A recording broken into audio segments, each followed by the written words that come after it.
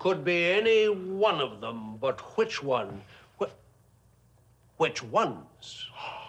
Pretty fishy what happened to me on that ladder. You mean where there's a fish, there could be a penguin? But wait, it happened at sea. See? C for Catwoman. Yet, that exploding shark was pulling my leg. The Joker.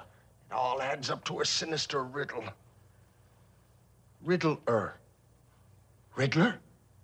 Oh, thought strikes me.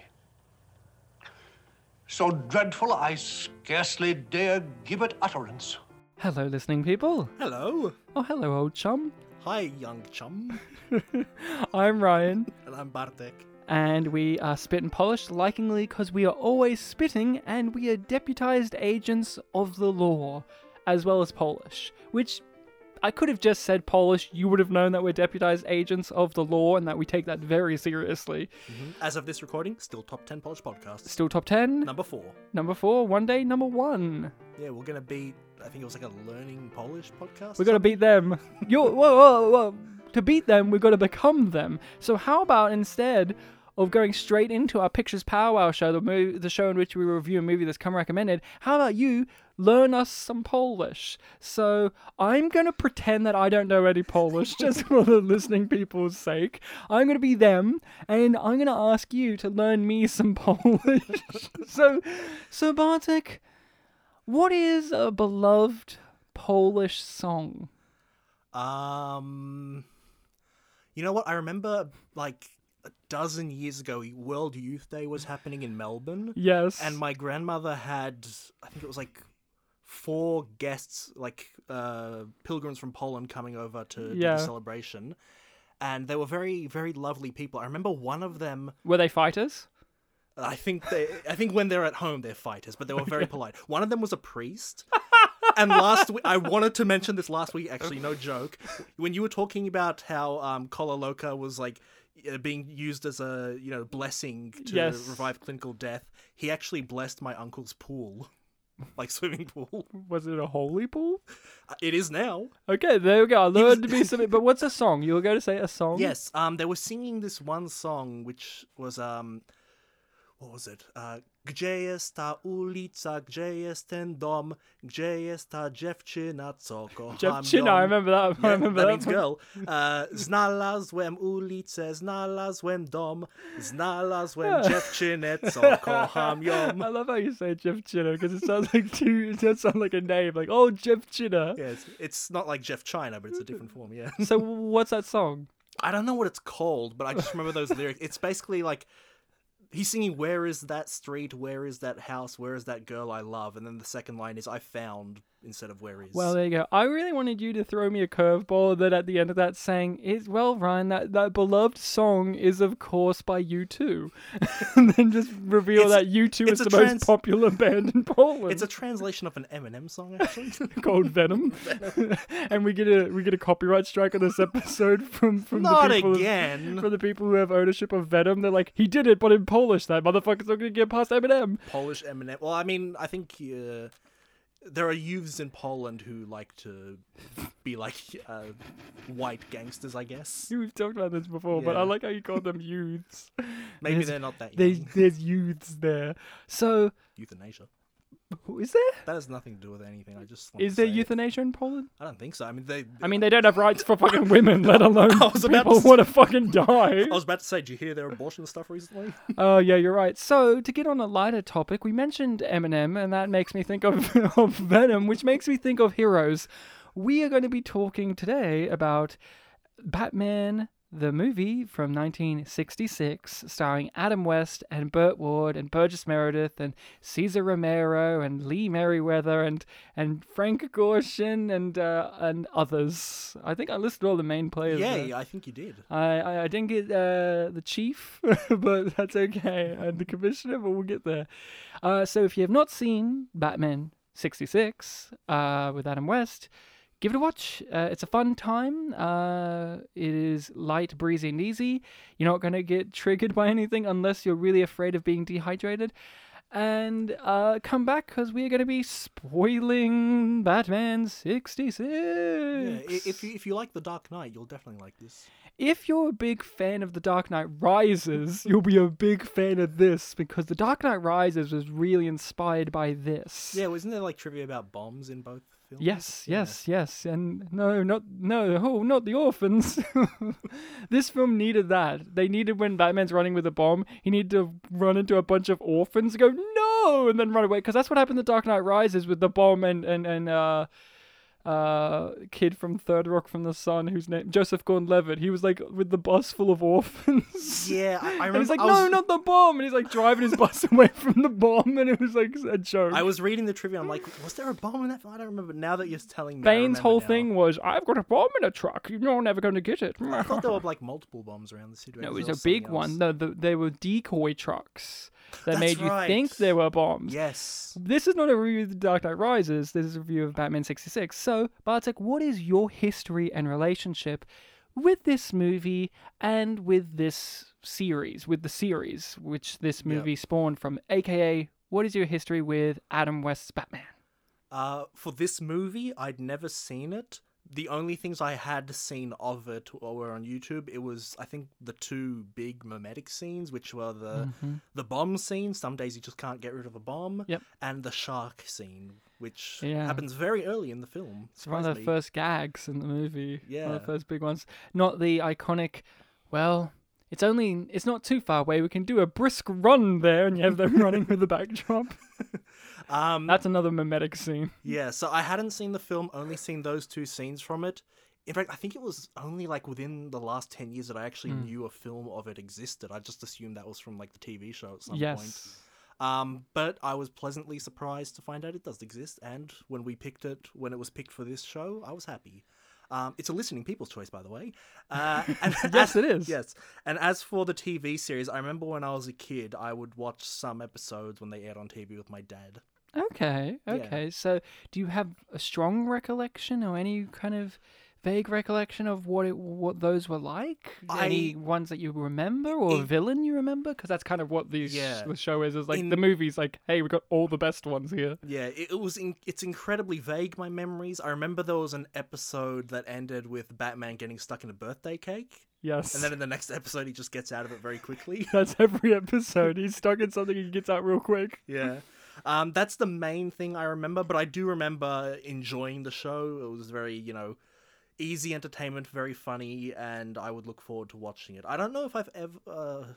I know that with the birthday one, I definitely watched both parts. I can't remember if I watched, like, every single two-parter that I started. That's the first two seasons of Batman 66. They're all two-parters, except for when there are three-parters. And then the third seasons are all, like, singular episodes, except for when there are some double or triples. How do you know that? Do you have a history with this show? I am a big fan of the 60s Adam West Batman show and the movie. I cannot remember when I first saw them, but I was a big fan when I was a child of the Val Kilmer Batman Forever movie. I loved that movie, and that obviously people know Joel Schumacher's Batman movies harken back more to this show and this movie with its kind of more campy, over-the-top tone. Jim Carrey is just doing Frank Gorshin, and we'll talk about that because Bartek, with what you just said, I kind of get the impression that you're not as familiar straight off the bat with these actors' takes on the characters, but I think it's safe to say that you definitely looked at Frank Gorshin's Riddler and said, oh, that's what Jim Carrey did. Because that's just what Jim Carrey just did this performance. Again. My memories of Batman Forever are also very vague, but I can believe that. It's a kiss from a rose. That's how vague it is. That was the big song. Seal's Kiss from a Rose is the big theme song in Batman Forever. It's like a pop song by Seal about kissing. Okay. Oh, well, that's that. But I love those. I loved that movie, and that is where I really got to know the 60s Batman stuff. And I can't remember the exact time I saw these, but they've just always kind of been around, but also kind of not around, because if you're a fan of the Adam West era, you know that for the longest of times, it was actually quite hard to see these. They would rerun on certain TV programs if you're in America, perhaps, but if you're overseas, less likely. And physical distribution of them really did not happen until recent years because there was all these copyright issues with music and who owned this and who owned that, which all got resolved, and you could buy them all on Blu-ray. Yeah, this is the only non-Warner Brothers Batman thing, right? I'm pretty sure. And so I grew up with them in some way, shape, or form. In the movie, I probably saw the most out of the Adam West catalog until recent years when I bought the series on Blu-ray, and I've been watching them, and I finished watching them, and I love them, and I've always had an appreciation for his character. And like you, Bartek, we both grew up in this era in which Adam West got this resurgence in animated shows in particular, but in other things where the joke was he was Batman once. My one is the Simpsons. I always think of him and Burt Ward in The Simpsons, and just him as himself when it's like Homer being walking where it's like, don't make eye contact, children. He's like, ooh, how come Batman doesn't dance anymore? Yeah. And his iconic line of, I didn't eat no plastic mold, pure West. And it's like, and you see the movie and you're like, yep, pure West. Except when it's a stunt double, then it's not. Yeah, even though I watched it as a kid, at that point I wasn't really taking into account like, oh, who is this actor? I didn't remember the name Adam West. But because he appeared in so many animated shows that I watched, like that name just kept recurring. Like, oh, that guy from Johnny Bravo is now in The Simpsons, Family Guy, Fairly Odd Parents. Like, this must be a real guy. And then I found out, like, oh, he was Batman in that show I used to watch. He is Batman. And so I love this movie, and we got this suggested by one of the listening people, a friend of one of our previous guests, Sam Noonan, his friend David, if I'm right. He recommended after our discussion of The Dark Knight Rises, because we did talk about Adam West briefly in that, because there was a little reference to Burt Ward in there. And was it Adam West as well? But I remember there's a reference to Burt Ward with the football player's name saying Ward on the back. And I was like, oh, it would have been neat if Adam West was actually allowed to be in these movies in some way, shape, or form. And then we got into a debate about, no, it wouldn't, because people wouldn't take it seriously because he's Adam West. And I was like, oh, that's kind of a tragedy, because Adam West was actually a really talented actor. And, for a series where The Dark Knight Rises is oh so serious, and yet it is a movie where it has, oh no, not the orphans. That was the very first listener's choice, right? Yeah. And so we've been holding off and talking about it, but it just felt like, now this is the time. We've had a few interesting ones, and what do you follow up Lemonade Joe with? You followed up with another cartoony camp movie from around the same time, 2 years later. And I had a feeling that you hadn't seen this movie. I couldn't recollect if you had, but I know for one thing I really wanted to talk about, and I just want to dive into it, is you have not seen or do not recollect having seen Burgess Meredith as the Penguin. Yeah. You know him just from the Rocky movies. I know him from Rocky and that... Rocky 2, Rocky 3, archive footage in Rocky 4, memories and as a ghost in Rocky 5. No, I know him from all of those, and the that computer game that Christopher Walken's like a detective, and Burgess Meredith's also in that. Okay. So I really want to just dive in. We've got to talk about Adam West, but I was really keen because you're a big Rocky fan. You're a bigger Rocky fan than I am. You've watched them all, and you've referred to them on the pod a lot. Just because I think it's a common thing people have seen. It's not that I'm a huge fan of them, but yeah. You're heartbroken when you couldn't see the new Creed movie with a bunch of friends. That's because they lied to me. They ignored me. I'm fed up with this world. They said, hey, who wants to see it with us? And I said, me. And then they're like, hey, that movie was all right. And I'm like, you didn't take me.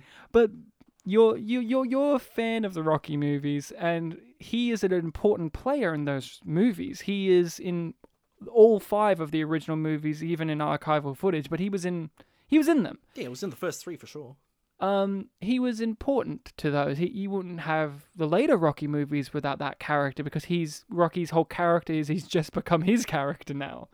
Pretty much, right? He's the old coach. He owns his gym. He's basically... Not as much of a grouch, but because he's Rocky. But you know what I'm saying. So I was really keen on hearing your thoughts on what is probably his most other iconic role, the Penguin. So iconic, that so well done that apparently the script writers for the TV show always had several different Penguin scripts just on the ready for whenever he wanted to come guest star on the show, because they loved him that much as the Penguin that they never tried to have anyone else, and they just had like 10 different Penguin scripts just ready to go if he was available. So what did you think of the Burgess Meredith Penguin? Yeah, he was very fun. Like the Penguin I'm mostly familiar with is animated series and the later Arkham games. Not Danny DeVito? Was that the second Tim Burton Yeah. film? No, I haven't seen that one. Okay. Yeah, he was a lot of fun. Like I remember a couple of years ago I saw footage from it and he was actually doing like the penguin like you know, like, Yes. that caught me off guard because that's not what I'm used to. It was a lot of fun. And even in this film, you could kind of tell that, like, of the antagonist, he's the main antagonist. His little walk and his hat kind of bobs with it, and he's got the cigarette holder, and He's always got, like, that shitty grin. and because he's got a. What I love about the Burgess Meredith Penguin, and you see it in the movie.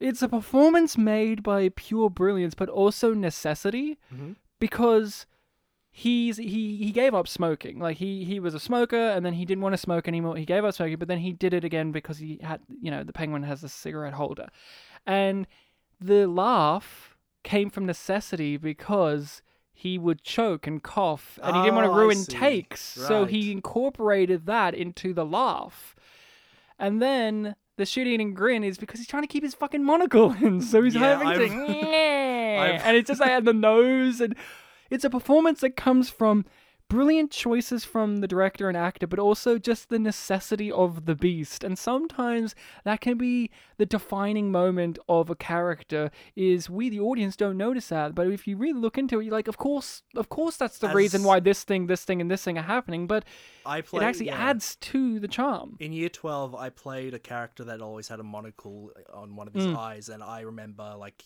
your face, you have to really keep it in. Yes. Yeah, you have to keep it scrunched up, but I love the Penguin. He's great in this. Burgess Meredith was really great. See, for me, I have a hard time recollecting what he's like in the Rocky movies because I always think of him as the Penguin. The Penguin's like charming, ruthless, very cartoony, very physical. He doesn't really look like Mickey at all.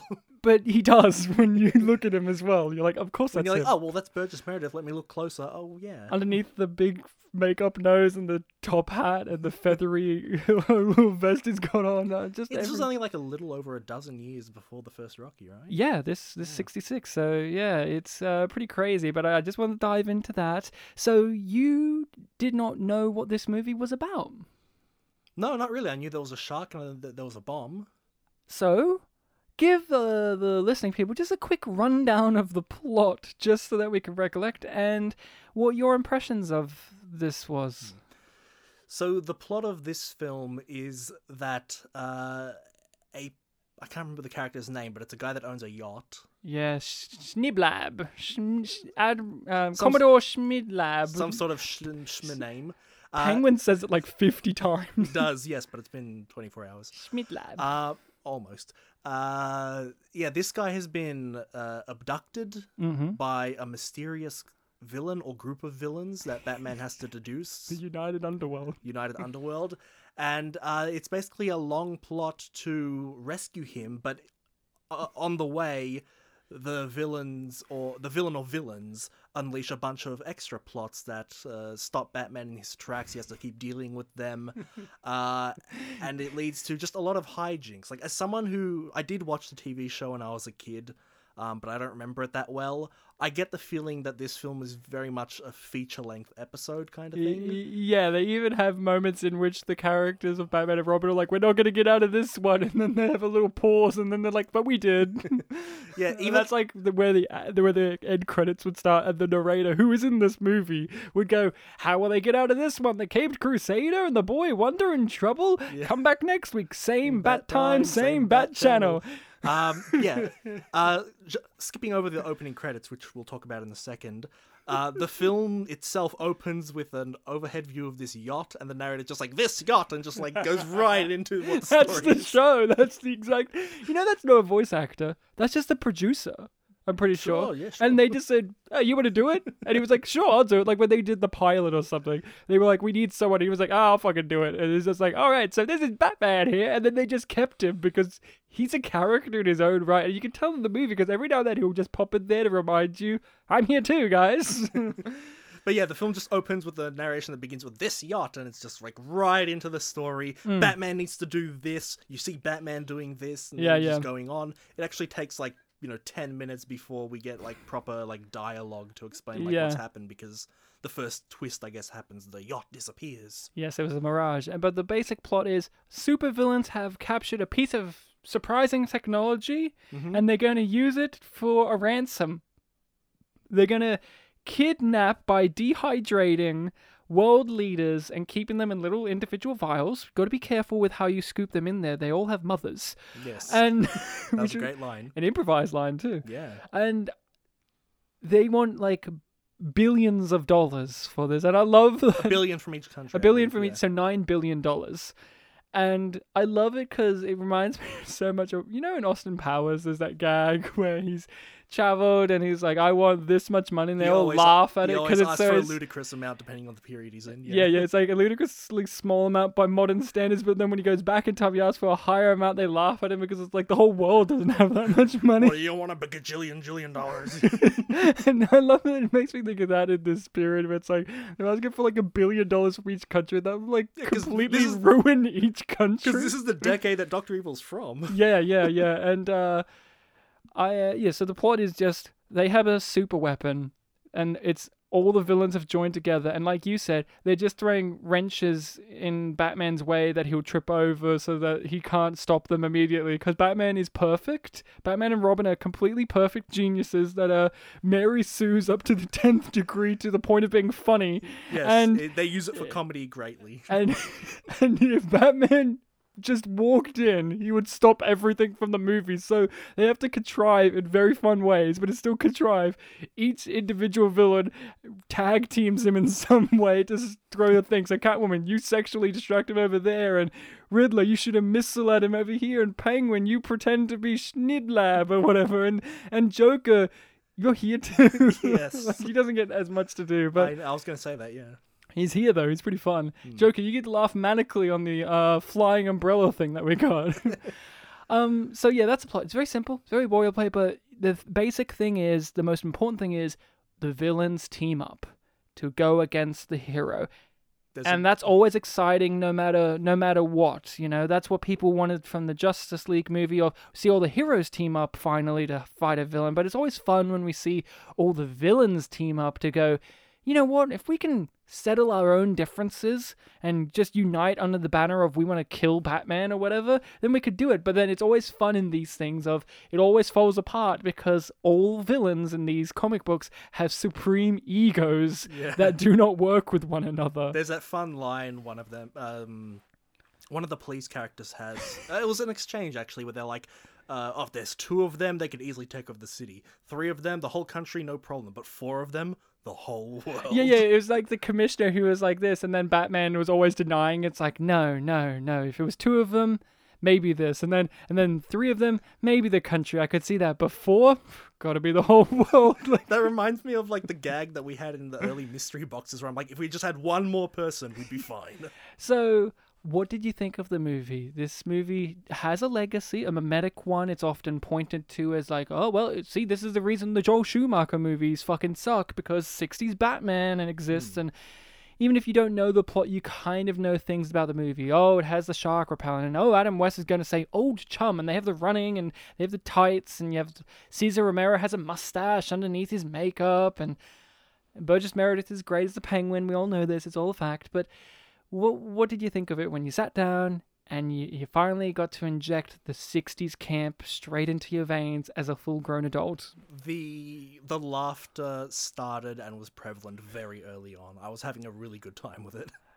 Well, what was one of the funny moments early on for you that just hit you, other than the narrator, obviously, because he's funny. Without trying, he's very funny.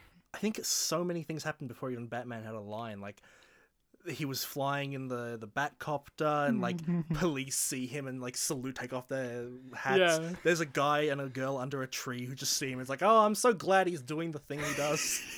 I'm glad that he has full authority to do Yeah. crime fighting. Yeah. Yeah, just so much like wholesome whimsy, I guess, towards Batman, Yes. which again, compared to Dark Knight Rises and all that, is just so Yeah, night and day. night and day. Well, yeah, there's a lot of daytime in this, Yeah, and colors. not so much dark. Dutch angles. Dutch angles, very very fun Dutch angles. Yeah, They're always there when villains are there. yeah. I was watching the film. I'm like, oh, I see. It's because they're not on the straight and narrow. Then I go online. It's like, oh, it's because it's crooked. I'm like, two meanings. One of my favorite visual jokes that I didn't notice in previous watches, but I did notice this time, and it's a very obvious one, but I really liked, we're in the villain's lair, and you have the Joker, the Riddler, and the Penguin, and they're all arguing with one another about something.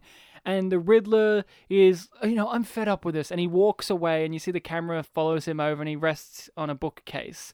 And then the Penguin does the same, and then the Joker does the same. And on each bookcase, it has, like, riddles. And there's, like, a book of riddles. He walks over that. Yeah, and then the Penguin has, like, penguin food. They have their own like little pigeonholes. Yeah. And then the Joker's, like, jokes and whatever. He leads over there. And I've never, like, I know it's been there, but this one, it really took me. And I was like, because with the Adam West Batman stuff, a lot of it is just gags, right? Yeah. And it's always easy to focus on the audio gags, like the dialogue and the stilted performances that are on purpose, like Adam West being like, what is this riddle? And Burt Ward slamming his fist into his head and ringing it, going, of course, a bird with a machine gun. And it's like a sparrow with a machine gun. And like, all of that's very funny. Or like, that porpoise really sacrificed its life by throwing...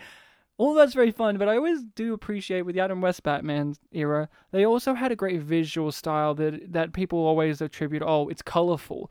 But they have great visual gags like that, where you just see that and you're like, oh, now that's from a comic book. You can just see that in the comic book There's being a lifted. lot of gags in this film where it's like everything's labeled. Well, that's the show, that's Batman in general. And I think they did that because in the comics, they would have to label the things so that the readers knew what they were. So they took that verbatim and just did it because... The first one that really got me was the Bat Ladder, which just had Bat Ladder written at the bottom that he got a shot for.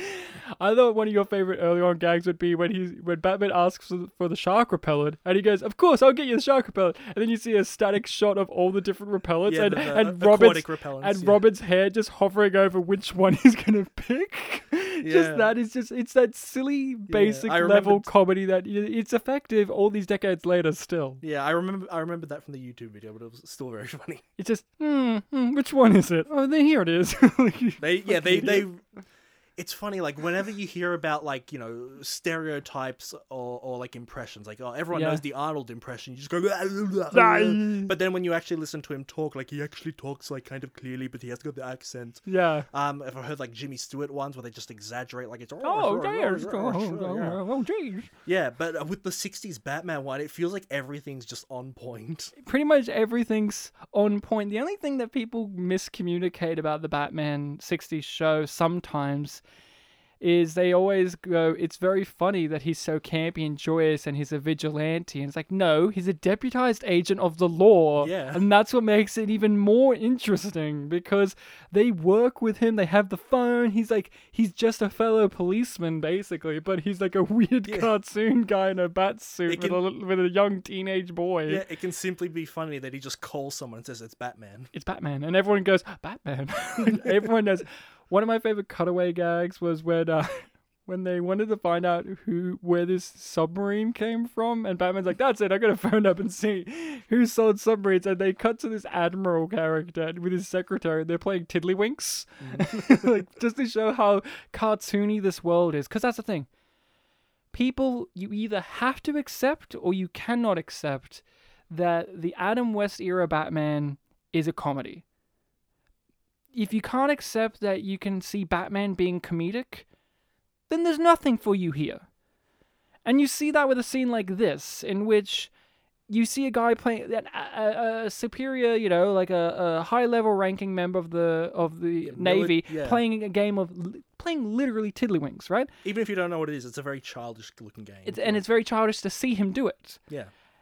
And that tells you that this is on purpose, because I think one of the other miscommunications about the Adam West era Batman stuff is people think it's funny now sometimes because of look how goofy it is, and it's like, It's like they didn't know. but that's because it's dated, right? They always go, haha, it's the 60s, look how campy it is. And it's like, yeah, but that was by design.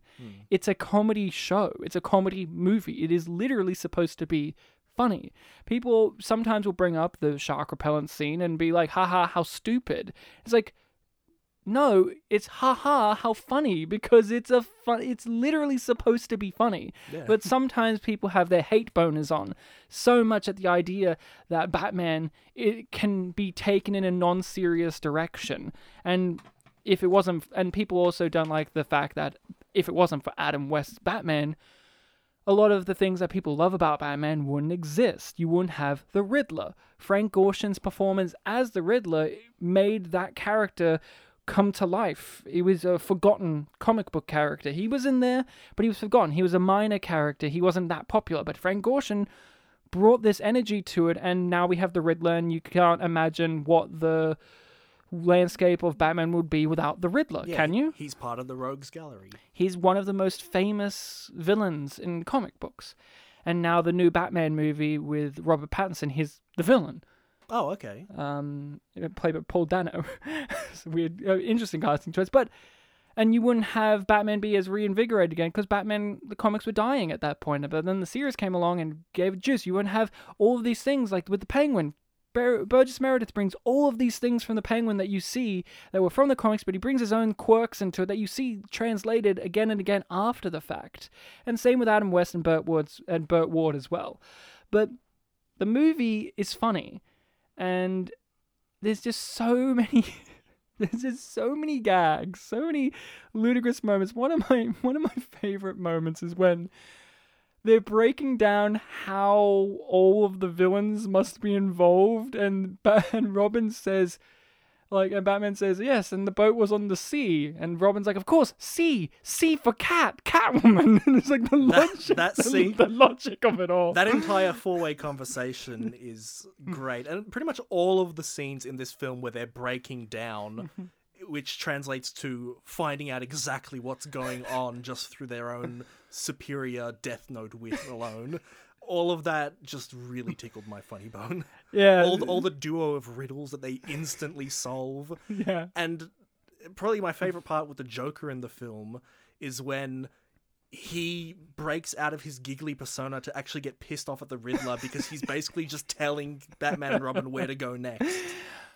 And what's great about that is you need that in this movie because that's what works so well about having, like I said before, you need the villains to have conflict within themselves because they're not always going to be up against Batman, right? Batman, and even if they are, the design of Adam West Batman and the design of Batman as a character is he's not a vocal player a lot. Like, he's not going to be going, yes, I'm going to have a verbal conflict with you and drama. He's going to come in there and be like, stop what you're doing, it's time to fight, right? So in this movie, you need the villains to have some kind of conflict other than just that. So what is it? Internal conflict with one another.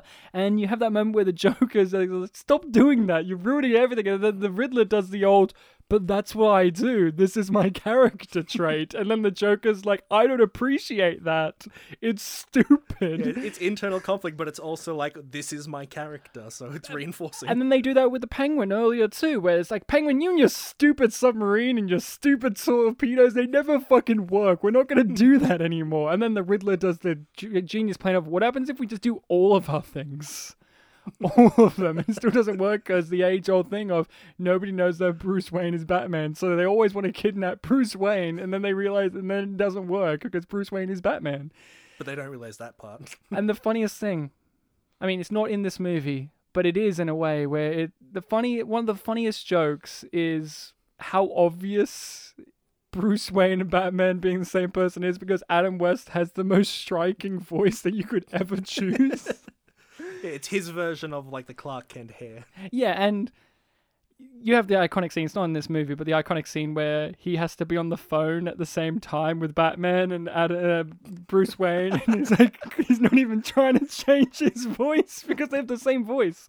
It always reminds me of Phil Hartman, right? Phil Hartman was like the man of many voices, but then when they were doing The Simpsons and they did a table read, and both Lionel Hutz and Troy McClure were in the same episode, he tried to change his voice up for one of them, and they're like, hey, that doesn't sound right, do it normal. And then they realize it's because Troy McClure and Lionel Hutz have the exact same voice because he only had one voice. Yeah. But you always thought it was different for some reason. He had some magic aura. He had a different character for both.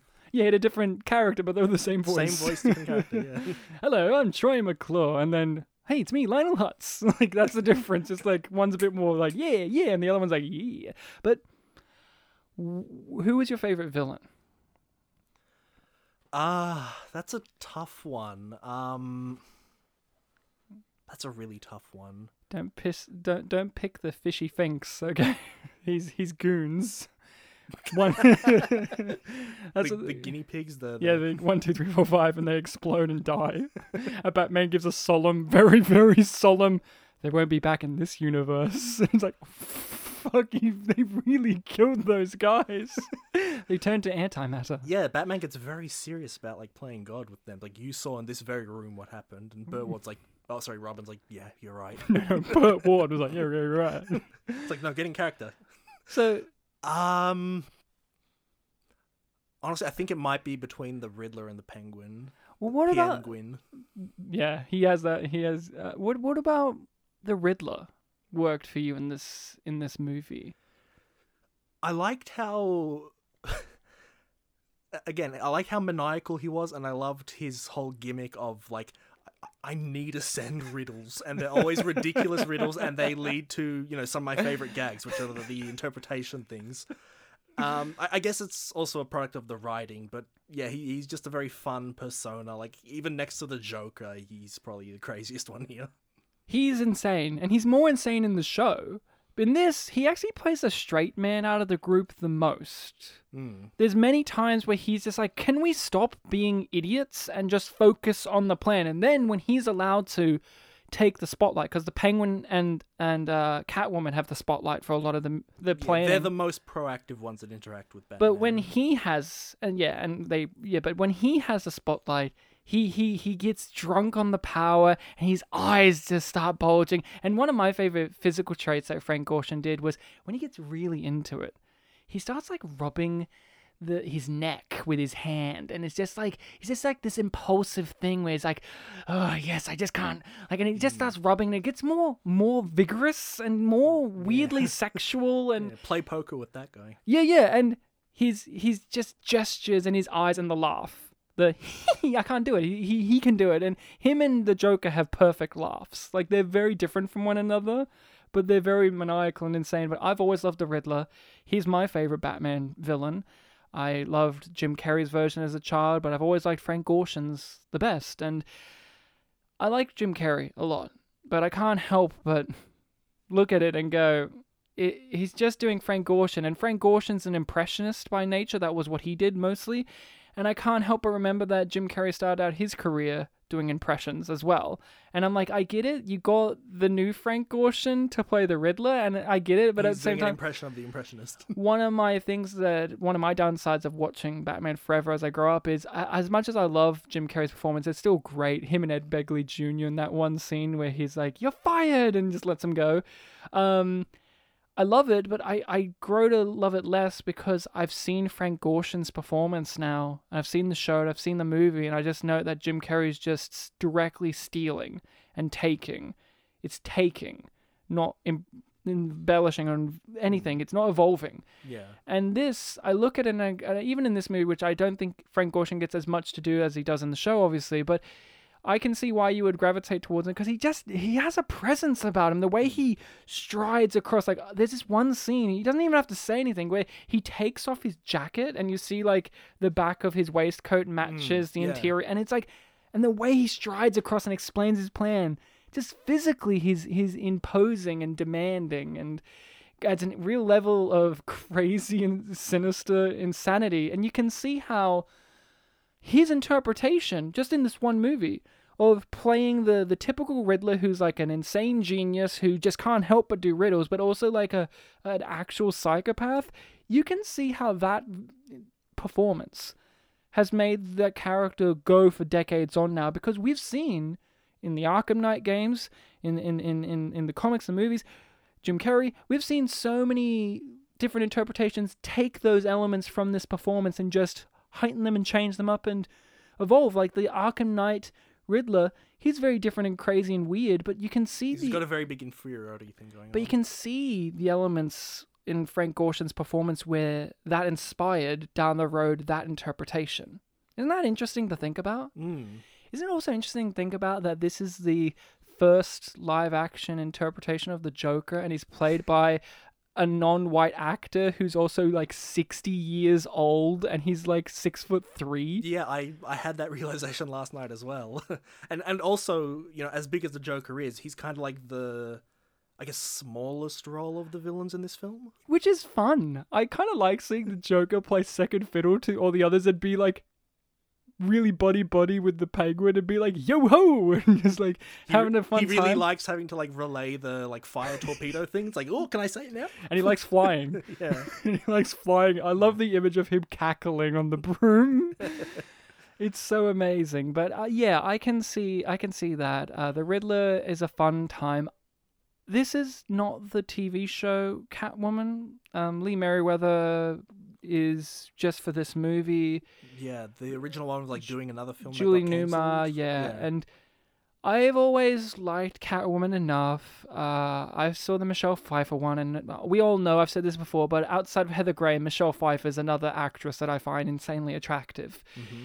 And of course, I've liked her interpretation. See, that's one where her interpretation is completely different from like the 60s show. Yet it still has elements, but I, as an adult watching it now, I always said the Riddler was my favorite from the 60s. Julie Newmar's Catwoman, as an adult, is my favorite villain in the 60s show.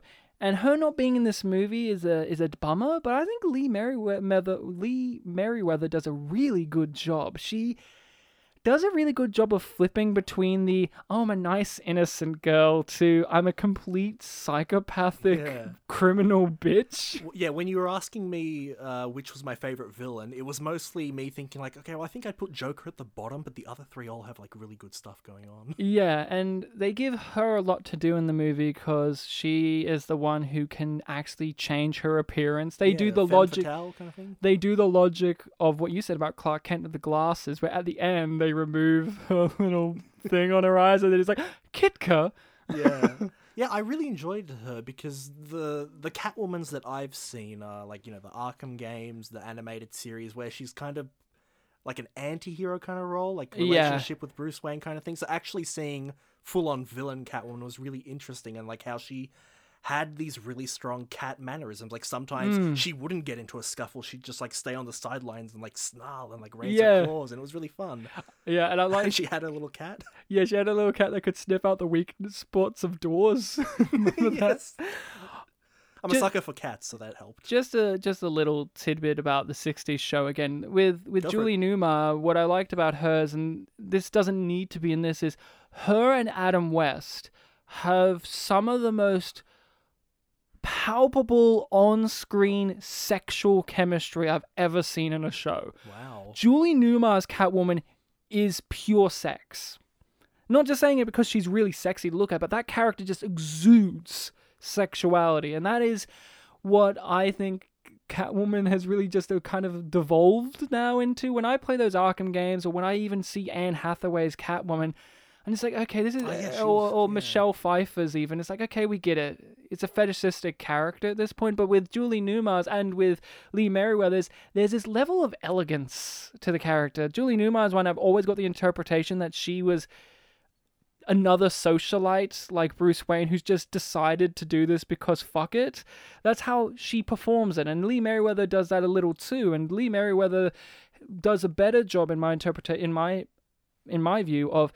Catwoman in the show would do the disguises. She would pretend to be someone else, but she always had the crazy Catwoman eyebrows, no matter what. Yeah. But in this, Lee Merriweather, I think, does a greater job at pretending to be the character that she's playing than Julie Newmars. Julie Newmars' one was a little bit too crazy to keep up the facade, and then eventually Batman would be like, "It's you, Catwoman." Yeah, it sounds like you're saying that like the indicator that it's Catwoman is always there, the eyebrows thing. Yeah. Which I guess is Like, good for a gag, but yeah. And it's also, they're fucking awesome.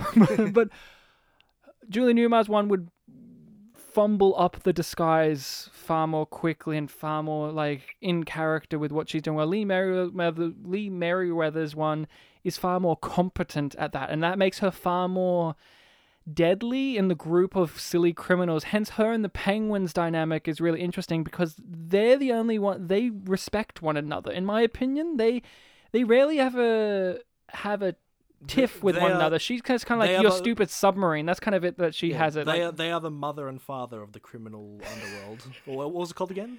The United Underworld. United Underworld. Yeah. I love their design of the giant squid thing squeezing the planet Earth. I want that on my wall. That is the greatest thing ever made.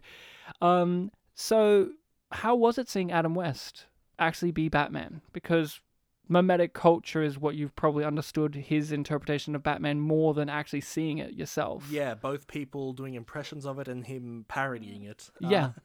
It was really good just seeing it for real again, because again, I barely remember watching the show and how he was there. I just kind of took it at face value that like, oh yeah, all these parodies are like doing what he did. And yeah, he was doing the voice. He had a lot of like playing it straight kind of lines that are very funny because of the way he delivers it or the context. Like, again, all of the scenes where they're deducing things and he's just like explaining what he thinks. It was just really good seeing it genuinely done. Adam West Batman and the 60s Batman in general, it rides this fine line of being 110% sincere and 110% snarky, because from my understanding, the people, when they made Batman the show, none of them like Batman. Like, they didn't like Batman. They thought, oh, he's kind of silly. You know what would be fucking funny though? If we took it seriously, but like serious in terms of what happens if we just made the comics into a show and played it silly. So it works on both levels. For young children, Adam West is this sincere, hope-filled, optimistic guy who calls people old chum. Yeah, man of the law. Man of the law. But when you see it as an adult, there is a level of snarkiness there, but he's still playing it sincerely. So it's a fine balancing act from a comedic perspective of playing it for the kind of snarky, darkish humor that you can from even this campy element, but also playing it sincerely, where you can see why people loved this character sincerely. Children wanted to be Batman and loved Adam West as Batman, and that he's this wholesome figure. But then you get a kick to the head when Batman will just suddenly turn around and give you existential dread, but he's doing it as Adam West. Every time he says like lawful alignment stuff, like, you know, not playing God, he's man of the law and stuff like that. It's all, if you listen to it, it's all like very genuine, real lawful alignment stuff. So, but then the film and the show goes against it because it always shows you that the law and the things that he wants to uphold is fundamentally broken, stupid, or corrupt. Like the Admiral playing Tiddlywinks, or the chief and the commissioner who can just not do their fucking jobs and they're terrible at it. And it's always Adam West, you know, being like, we got to respect authority. And, you know, these criminals, we can always give them a second chance. It's like, there's always a level of comedy there because, you know, it's not actually true, but yeah, it's kind of like a lawful stupid kind of thing. But yeah, and it makes, but that's what teams up well. There's a level of on purpose futility and stupidity to Batman in this, but also he's such a perfect Mary Sue being that the clashing of the two is comedic gold. Because I love also there's this bit where the joke, where the Penguin, they know it's the Penguin, and they bring him to the Batcave and they spray him with the stuff, and the Penguin's like, "Where's some water I could have?" And then Adam West as Batman says very sternly, because he does not like interacting with these villains. He says very sternly, like, it's over there, like, and he says, like, it's clearly marked, and he says, like, the exact thing it's marked as, and you see the camera move over just slightly, and there it is, fully labeled, and the penguin goes over there, and he fills up his water, and he's like, you're infringing on my rights, and all of this, and Batman just says lines like, huh, you dastardly criminal, he says all this stuff, or the classic, Batman, you went back in there to save those low-life drunks? And he's just like, well, Robin, they're people too. They're still human, yeah. And you can almost feel Adam West looking directly into the camera and saying to you, the audience, that's right, they're people too. I love it whenever Robin, like, whenever Robin says something that like might slightly go into like free thought, like Batman, is this really right? Then Batman just like reinforces, like, yes, it is. And it's like, you're right, Batman. It's like the answer's always, you're gonna be right, Batman. There is an on-purpose level of condescension from his character, but it's so wholesome at the same time that you can't help but laugh. Like, we gotta talk about the bomb scene, of course, the famous, sometimes you just can't get rid of a bomb, and how that scene keeps stacking on top of itself over and over again, to the point at which I forgot, like, I remembered that there were the nuns and the baby and all that, but I forgot that they come back right at the end. In the same order. Because they go to the same point. And I laughed out loud and said, oh no, they're back, when I was watching it. Even though I've seen that scene a billion times, most of us have seen that whole sequence a gajillion times because it's really funny. But I just forgot how nuanced the physical comedy and the filmmaking was in terms of just racking up the tension, dare I say, in this comedy set piece. And all the different examples of like wholesome things Batman can run into that he has to get away from because he's carrying a bomb. And people's genuine fear reactions to seeing like this cartoon bomb as well. Like, it's such a cartoon level bomb. I remember, I think it might have been like a YouTube comment when I watched this scene for the first time forever ago. I was talking about how like there was that one point where Batman's gonna like go over the pier, and a guy just pops up out of a boat, and like his instant reaction is like, "Oh fuck, a bomb!" So he just like ducks. Yeah. That was very funny. So yeah, Adam West physical comedy. Speaking of ducks, the ducks, the wooden ducks that go quack. That was a good little punchline. Yeah, the ducks, and he's like, that's when he has the famous, some days you just can't get rid of a bomb. And then, of course, the capper to the scene is typical Adam West Batman humor of the cliffhanger of, oh no, Batman's dead, and then he just, like, he's right next to Robin. He's like, actually, I'm over here, and I was safely guarded by these iron rods here that I was hiding behind. And yeah, well, not even over him, but just like he's standing behind it. Yeah, and he's like, but from Robin's perspective, he was running straight towards. He would have seen Batman's physically crouching there, but you have to do the cartoon logic of. You have to do the hugger behind the grave. Yeah, you have to do the logic of, well, he didn't see him there because it's going to be a twist reveal. Yeah. Now he can't see him because the camera can't see him. I wish Rian Johnson directed this movie, because this is all about subversions of expectations. The porpoise, the rods. Oh, the porpoise. Hey, we didn't mention the porpoise yet. I mean, I said the line, but what did you think of that? Because to me, that's also one of the most famous scenes in the movie, but it's probably not as mimetic. But how did you feel when that happened? Because could you just set up what that whole sequence is? Yep. So, when I mentioned earlier that there was a yacht that disappeared, they find out very soon after that there is a buoy, whatever they call it, buoy, in the sea that has a projection machine in it, and they want to go there and look for fingerprints because maybe that'll lead them to who the villains are. So they go to it, and the villains activate a super magnet that is inside it to trap them because they have their utility belt. Which they can't take off. And because now the heroes are trapped, they can send a trio of torpedoes at them. Yeah. Batman can take out the first two with a gadget that he has, but it runs out of batteries. Yeah. Batteries. And then the third one is shot. We don't see Batman. It explodes. The villains celebrate. And then it just cuts to Batman and Robin in their bat boat. It's going away, and Robin says something like, gee, that porpoise.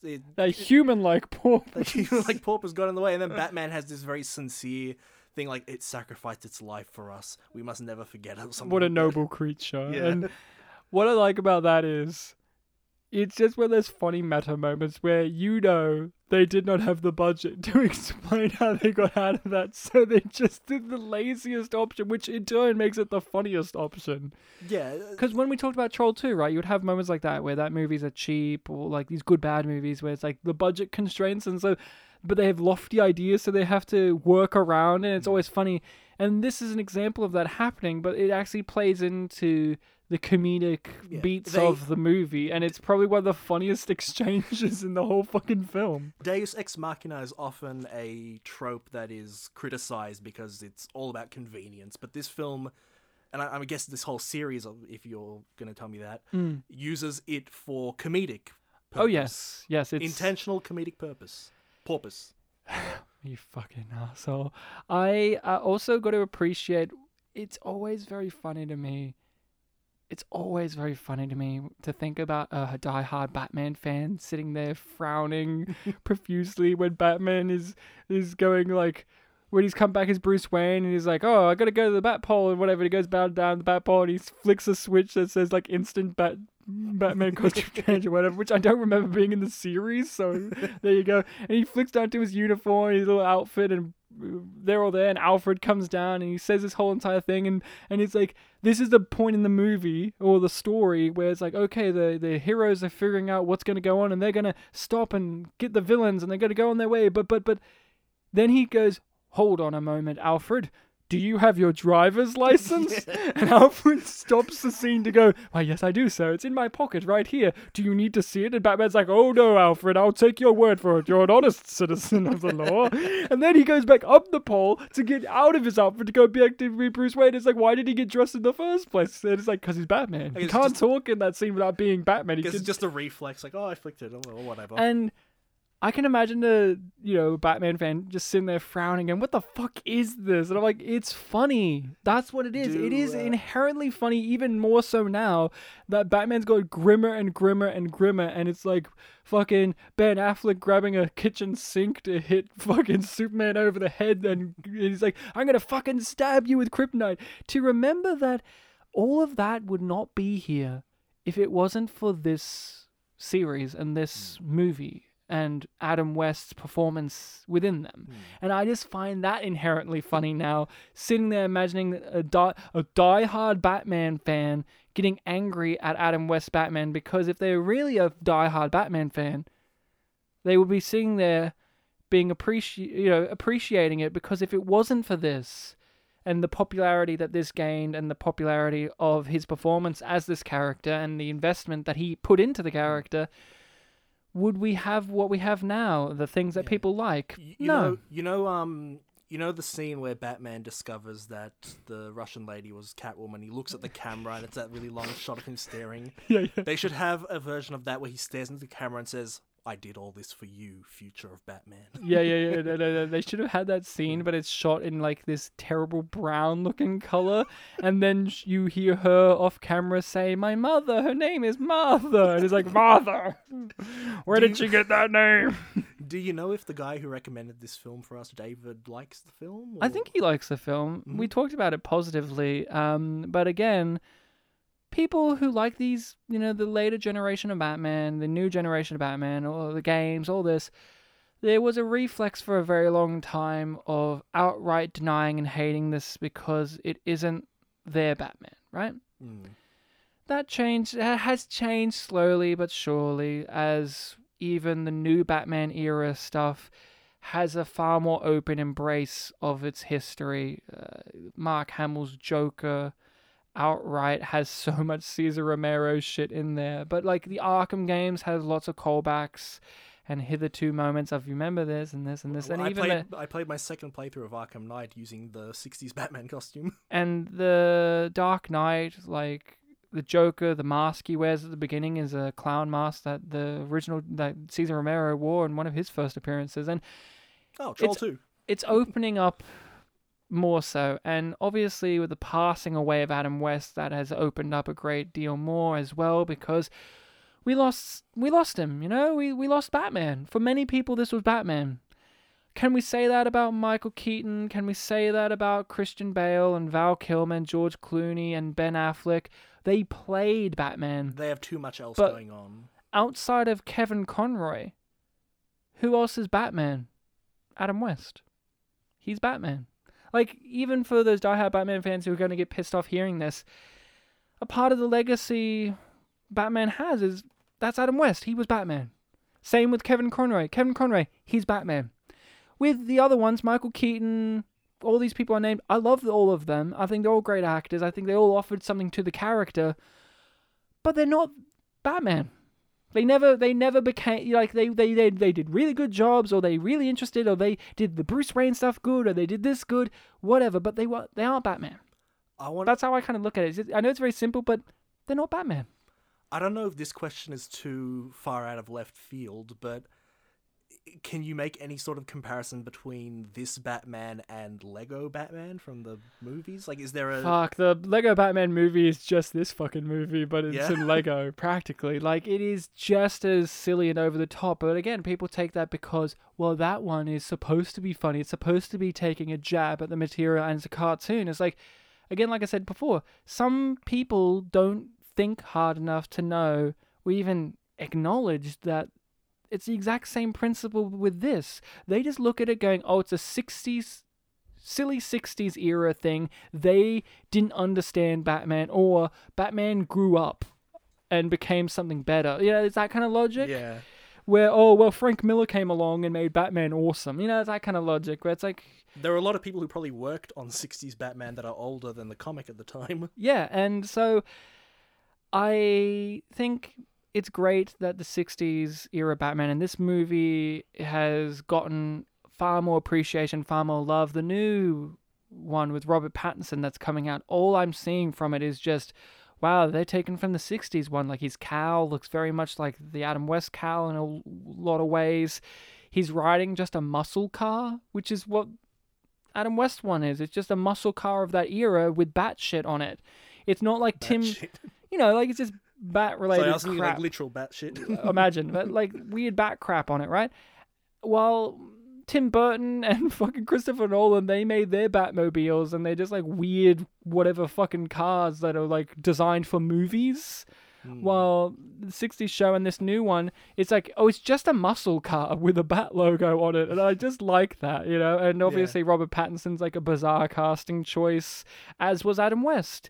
Adam West was a bizarre casting choice even for back in the 60s, because he got cast because they really liked him in these funny little commercials in which he was doing a James Bond type parody, or doing like a that type parody, and they just liked his energy, and they brought him along because he could have just been played by, you know, your George Reeves type who did the old Superman, where it's like broad-shouldered and I'm a man from the I'm actor man from 60s show. Was his name George Reeve?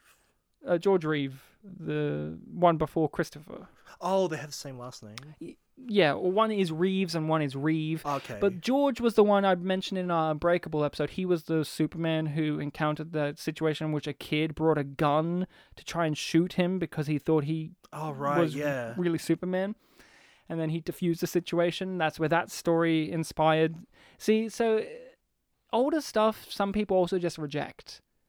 The further back you go, the more likely people are to reject it sometimes. I don't stand by that philosophy, nor do you, but even our friend Sam Noonan, when we were talking about the 60s Batman, he's a guy I know that doesn't like to watch old movies because they're in black and white. Yet he studied film.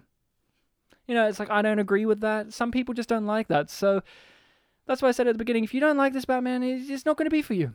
You know, you're either with it or you're not. And I kind of appreciate that element too of, we live in this age now where all of these superhero movies, even if they're bland or boring or outright bad, there's this like big level of like caveats you have to give to it, or people defending it, or people being like, well, you don't understand, Venom's actually a masterpiece because in issue 2199 Eminem came in with it. You know what I mean? The big one I always hear is like, oh, but it's setting up a sequel. Oh, it's setting up... Oh, it's going to be better in retrospect. The Amazing Spider-Man movie is going to be better, Ryan, when the Sinister Six movie comes along and they explain who the guy in the fedora is. Yeah, as someone who's not into modern superhero films, this film was right up my alley. And this is just... Here it is. It's the show on the big screen, and the show is popular, and what do? They take all the characters that everyone liked from the show and put them in the movie. And they're all here together, and that in itself is the spectacle. That's enough. That's enough. Not oh man, could you imagine Zack Snyder's version of this? With a dehydrating machine and people would be like screaming while it happens. I was gonna say, yeah, the villains often inhabit very small rooms, so like they even though they move around a lot, it feels very cramped. Yeah. If we had it be incredibly cramped, grim, dark, and literally like a dark room Where you could barely see where you anything. could barely see anything, it would be very hard to tell what's going on. What the difference here too is, in comparison to the modern DC movies, the villains had a clear motivation that I could understand from beginning, middle, and end. They wanted money. It's always simple. I don't know what Lex Luthor's fucking motive was in Batman v Superman, and I'll never know. But something about angels and demons, whatever the fuck he was talking about. Angels come from below. You know, Batman's always talking about angels and demons. What else do you want to say about this movie? There's just a ton of stuff just in here. Yeah, do we have any criticisms of the film? More Joker, more stuff for the Joker would have been nice. And more of, it's always just, I want more of the characters that I already like the Commissioner and the Chief. They're always fun. Like, the best scenes are the four of them, like you say, breaking it down, because you have two people who know exactly what's going on and two people who are so stupid that they didn't figure it out. There's some lines in the 60s show where they really push the envelope with, they are so aware of how incompetent that they are as characters that they just keep pushing it with Chief O'Hara at some point in the 60s show is just like, oh, well, I saw a riddle in the sky and I thought I could do my job and try and figure it out, but then I realized I just should phone Batman. Like, they get to that kind of point. But I can't think of any real negatives. It just does what it wants and then it just ends. Batman's like, let's get out of here. Yeah, this is our little TV show ending. Let's just leave. Let's just leave. What about you? This is your first time you're not that attached to this show like I am. What about you? I guess in some ways, yeah, I do want a little bit more of some of the other characters that are underutilized since I'm not as familiar with them. I'd like to see more of them. Yeah, Aunt Harriet didn't get any lines in the movie. I don't even remember her. But yeah, with the villains, sometimes I think maybe, you know, there are four villains. It's a lot to juggle, and they all kind of have their own things going on. But at times, it feels like they're kind of having a tug of war with each other with the attention and stuff. So maybe that gets a little bit, you know, elongated at times. This film is like 15 minutes short of 2 hours. Yeah. So at times, I feel like the pacing's a bit slow. But usually, if Batman's in the scene, you know, I have no problems with it. What about Bruce Wayne? Bruce Wayne, he was very charming. Is it weird to see Adam West as a guy? Like, without the cowl and without being a cartoon version of him? Is it weird to actually see just him? Not being in costume, not being a cartoon, and not being old. Yeah. Because I have seen him a little bit when he's older and like videos and stuff. But yeah, young him, he looks very tall, very handsome, very strong. Yeah. Yeah, it's interesting seeing him play this like charming role. He was offered to play James Bond, you know? Well, he did those commercials as a parody. Yeah, right? but then he was like, an American shouldn't play it. Then they gave it to an Australian. And they gave it to George Lazenby. So different colonized country. Yeah. Yeah, and I do like the sequence where he's with Catwoman and like Alfred and Robin are. I'm trying to be modest, but Alfred doesn't want to be. But he's like, okay, boy wonder, I'll try. Alfred wants to do the job, but then Robin like convinces him, like, no, okay, sure. And Robin like. It's hard to tell if he's like trying to be considerate or gentlemanly, or if he's like jealous. Yeah, because Bruce Ward's performance is just so specific that you can get so much out of it as well. Like, I love Bruce Ward as Robin, and I love the fist in the other hand and just like wringing it out and being like, ooh. Yeah, he's so sincere. See, he inspired Cool Cat. Cool Cat has a very, very Burt Ward energy where he's like, ooh, I love kids. I also appreciate, I mean, another thing that I can see being a weakness of the movie too is, you can, like, the actual plot doesn't really happen for a very long time. Like, the actual villain's evil plan doesn't get revealed till really quite late in the game, and they have like the Commodore. They've kidnapped him, and it's not like you ever got to really know that character. You know, it was a little bit of a joke, right? Where he's like, I'm reading my Dickens, and he doesn't have any awareness of his surroundings. He has no idea that he's been kidnapped. But you don't really get a full understanding of the stakes at the beginning. All you know is, oh, Batman's on the case. They've kidnapped this guy who has some technology. And you don't find out for a little while. And I feel like, again, that's a pacing thing where maybe a little bit earlier you could reveal, because it takes quite some time for him to grab out the dehydrator and then give it to the Riddler, or the Joker, sorry, and then he does it and he's enjoying himself very much. Yeah, it's like I said earlier, a lot of the plot involves them trying to lead Batman into traps and then Batman having to deal with that trap rather than continuing the story. Yeah, there was a nice little... I don't know if it was a callback, but there's a nice little reference to the 60s show, if I'm not mistaken, where... I can't remember if it's Katinka or Catwoman. Katinka? Katka. No. What was her name when she was Russian? I can't remember. I think it's more like Katinka. But But because that's the name of the Austin Powers Russian lady in the second one, isn't it? The one who's... No, that's Ivana Humpalot, sorry. Yeah. She... Either her or Catwoman make a reference to it. It's like, oh... down that hideous labyrinthian thing down there. And in one of the 60s episodes, Catwoman's major weapon that trapped Batman was she had this labyrinth that she made, and she's like, hundreds of people have been lost in this labyrinth and you may find some bones while you're in there, and you actually see like some bones, and it's like, oh geez, but all it is in the 60s show is like some metal fencing, like a shitty graded fence, but it's always more. And she has like, it's interior as well, so you can't even, and she has like a little cat flap on the roof that she leans down and just like makes fun at Batman for being such an idiot at not figuring out her labyrinth. And if you touch it, it's electrified, so it zaps you, and she's like, you idiot. And I just remember when she said that comment, it made me think of that, and I was like, that was a great episode. So it has that little effect for fans too, where it has those little tidbits of, you have all the stuff. You have the phone. You have the bat signal in the sky. You have the outfits. Obviously, also a thing that we may take for granted now. Mm-hmm. But this also was a big thing of, it had all the gadgets and all it had the Batcopter and the 60s, Batboat and the car. And we take that a little bit for granted now. We just look at it and go, they got a helicopter and stuck some wings on it. But at the time, that was like a big thing. And for the show's budget, it was a big thing. And they would reuse footage of them using that for the show to be like, oh, remember the Batcar? And the Batboat. And I love the Penguin submarine with the little flaps. Flaps that make it so fucking good. I can't think of much else to say. It's just a great show. It's a great show and a great movie, and the movie does a great job of translating the show, getting all the stuff from the show that works, and putting it up on the big screen and giving you what you want, which is, I want to see all my favorite characters interacting, and it does that. Maybe some more time given to some other characters, but again, it still does it great. Joker still has great moments, like when he zaps them with his the rings. The hand thing. Yeah, and the penguin, the buzzers and the penguin and the Riddler are so pissed off about it.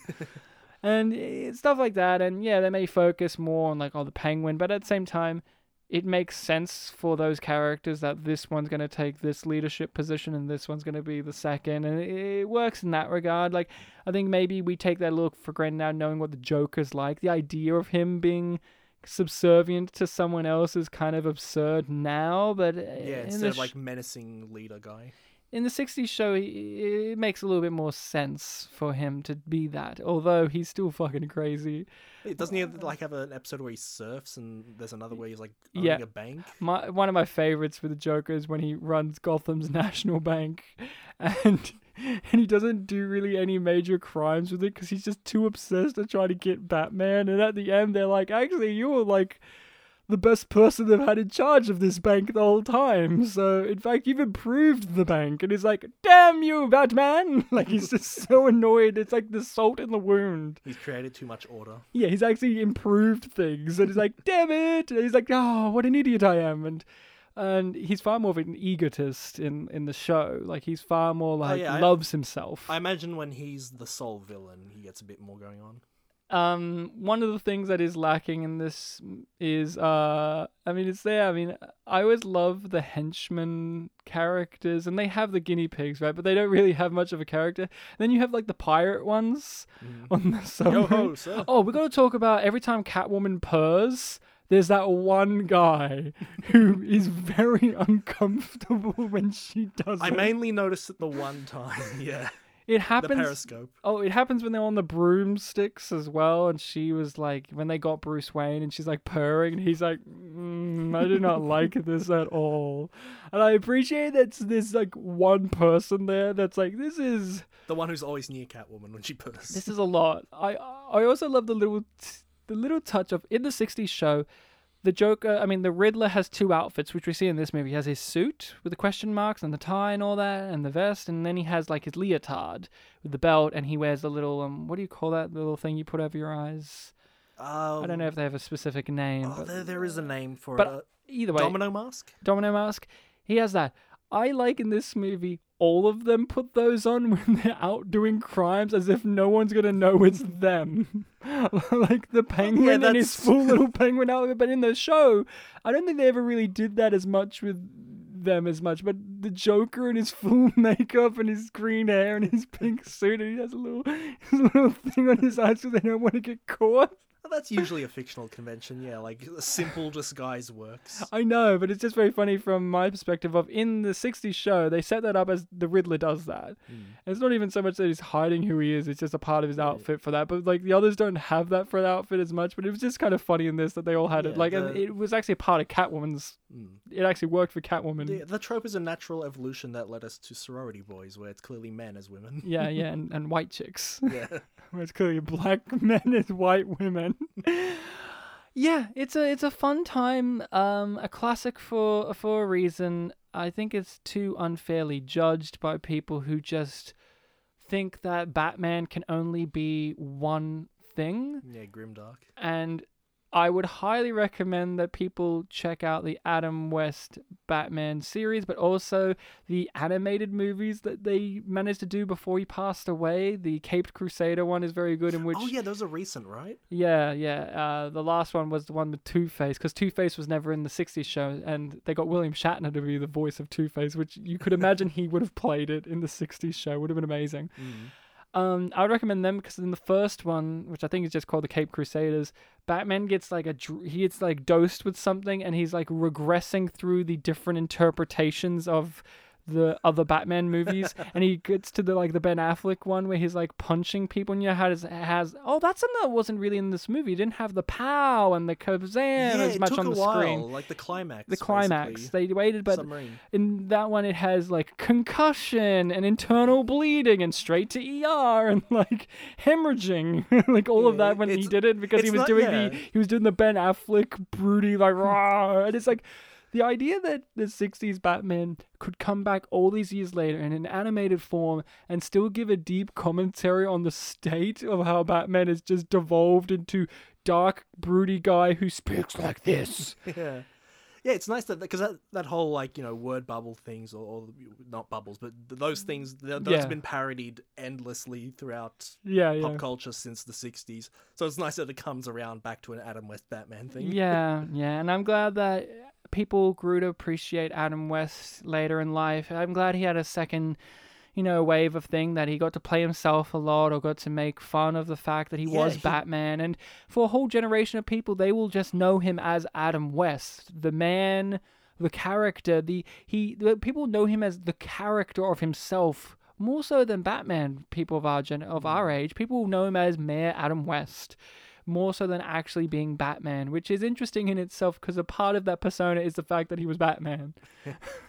Like, there's so many jokes in Family Guy, obviously, about him being Batman, but I'm glad that he found a place later in life, and I'm also glad that he got to kind of see before he went, and same with Burt Ward, he's still around, but like they got to see that there was a newfound appreciation for the show and for their interpretations of these characters and of this mythos, because obviously it cost them, mainly Adam West, their career in the long run. It completely ruined Adam West's career to play Batman, and there was a whole period of time where he was just fucking, I don't want to fucking talk about Batman. I mean, as you would be, but it's nice that He recovered from the typecasting, right? he recovered from it and made his own new typecasting, which he was in charge of, which is just the persona of myself. And it's great that the actual guy got to see the turnaround in a way, because some of them don't get to see that. Some of it is like when we talk about these cult things or these popular things, it's like, well, after the person's dead. And it's like, oh man, how do you think that they would feel about all this? And we actually got to hear what Adam West got to feel all about this, and actually got to see how happy it made him. So it's kind of nice. Yeah, he got to interact with people who loved that about him. Yeah. To end this, I'm going to tell you a very funny story about Adam West and Frank Gorshin. I better laugh. I think I've told you this, but it's very funny. Mm-hmm. So Adam West and Frank Gorshin, the show was very popular, and they both got invited to a Hollywood party. Mm-hmm. And you know the story, I could tell. No, I just like the idea. They both went, both respectable men, happily married men. They went there. They went, this will be a fun time. We're popular now. Frank Gorshin was already pretty popular. He was a impressionist, and he was on the Johnny Carson show, all that. And they go to this party, and it's actually a Hollywood orgy party. It's a sex party. Right. And them being funny decided, well, I'm not into this. Wouldn't it be great if we were our characters and I chased you around as the Riddler and you got to try and make people stop having orgy and interact with us, and they got thrown out of the party for being Batman and the Riddler. And could you imagine, I said this to my wife last night when we watched the movie, when the Riddler's doing his stuff, I'm like, could you imagine you're in an orgy and you're about to get your boner going, and then he leans right into your face and does that laugh? Instant boner. And then you turn around and Adam West is standing there with his hands on his hips going, Riddler, stop interrupting that sex party. And like, I love that story. If you want to hear more about it, there's an article about it in which Adam West talked about it being one of the funnest things about the show is just that aftermath of it. And just, I think about that often. I just, there you go. Again, both of them knew these are the characters. Let's do it to be dicks and be fun. And it's just wonderful. I'd love it if someone could be quoted from that being like, that made my night, and I'd already ejaculated by that point. I would love if Louis Theroux was doing a documentary when that happened. And then he captured that by happenstance. And then he had a sit-down interview with Adam West, but he was still playing Batman. That would be amazing. Oh, man, what a legend. What a legendary series, what a legendary movie. And it's great that you can get these now. Like the Blu-ray series, the Blu-rays and stuff are available for the TV show. The movie's still a little bit difficult to find, but if you do your hunting, you can find it. I have it on Blu-ray, but for some reason, my multi-region Blu-ray player could not play the region that this Blu-ray was from, even though it's played Blu-rays from the same region before. So I lost out on listening to the Burt Ward Adam West commentary track for this, which apparently is one of the greatest commentary tracks ever recorded. Apparently it's right up there with Bruce Campbell's commentary track for the Evil Dead, where his commentary track for the Evil Dead won an award for how good it was. Yeah, and you can't listen to it anymore, right? Because they fucked around with the Evil Dead in editing. But if you can, please listen to the Adam West Burt Ward commentary track, because those guys were very self-aware about the legacy and about the show and about how goofy it was. And I would just love it sounds interesting to hear them just joke about the shark repellent and then the shitty shark prop. Like, just how shitty. Like, I watch this on my big TV, and it's really funny seeing the big, like, HD crisp image, and it's like how shitty that shark looks. See, the copy that I watched was rather blurry, so it looks fine. It looked fine. So motionless, but fine. That's it. Bartek, you're recommending the next episode, and it is a ho-ho Christmas time. Yes, triple ho, actually. If you're into that kind of thing, of course. Maybe Bartek will throw us a monkey wrench and give us 8 crazy nights. Monkey bone. No one can handle monkey bone. When I was thinking of films to do, I did actually go to Wikipedia and I looked up all of the categories for American Christmas films just to see, like, what is there. Yeah. And one of them was 8 Crazy Nights, so I guess that is officially, according to Wikipedia, a Christmas movie. It was really funny? I was listening to you going, and I thought you said Wikipedia, and I'm like, okay, this is a weird weird Wikipedia. Okay, this is weird. The only entry Hey, was Star Wars Holiday Special. Was the holiday special in the Christmas list? Yes. Oh, it was? Even though it's But it's not a Christmas yeah, movie. it's a vague holiday special. No, for no, no, Wookiee no, no, Day. no. It's Life Day. Oh, that's right. Yes, Life Day. It's not just a vague holiday. It's for Life Day. Yeah, the we ti- all celebrate, which is very similar to Kwanzaa, but Yes. it's very much its own thing. Life Day. Yeah, the thing's called Holiday Special, but it's Life Day. So we're doing the Star Wars holiday special. Yes, we are not doing that. Way back early in the show, I think probably in our Meet Dave episode, I mentioned that I have a DVD copy of It's a Wonderful Life that I still have not unwrapped. Oh, okay. I still have not unwrapped it, but I think in the coming week I finally have to, because that is what we are doing next week. A classic, and an absolute classic that was a failure when it first came out. Mm. It only garnered its success because it was bought up by television I and bought showed it. on TV. Yeah, I bought it in the same store that I bought Story of Ricky. Are you going to double feature those bad boys? Well, it has. Oh, you know, every time a bell rings, an angel gets its wings, Ricky. Wah! And then Ricky, like, just rips the wings off of an angel and shoves it up its own ass in a meat grinder. Well, I also bought I Spit on Your Grave from that store, so maybe... Wow, you really went for like, I can, you know, I like that. And store- UHF. All on the same day? Not same day, but same store. No, I like the And idea that Kentucky you Fried bought Movie. those on the same day, and the cashier was like, "Okay, what's a Wonderful Life? Yep. Oh, UHF? Yeah, I guess so. Let's Spit on Your Grave. Story of Ricky. Like, what? then I Incriminating said- evidence. And then I said, "You're selling me this. This is your store." Oh, I spit on your grave. I spit on your grave, Ricky. All right, that's it, listening people. Let us know your thoughts and all of that. We have our social medias, Facebook and Twitter. Spit and Polish Presents. You can email us at spitandpolished@gmail.com. fairly easy, and give us a rating and review, old chum, on whatever podcast catcher allows it. So make sure in the interim to enjoy yourself and check out It's a Wonderful Life, because that's what we're talking about next time. Bartek, a pleasure as always, helping you deflower yourself from a movie you haven't seen, and next week I can't wait to help deflower you again from It's a yeah. Wonderful Life. Yeah. I have one question. Yes, old chum. Did you like my singing at the beginning of the episode? Yeah, you know, yeah, I did. Oh wow, you have bad taste.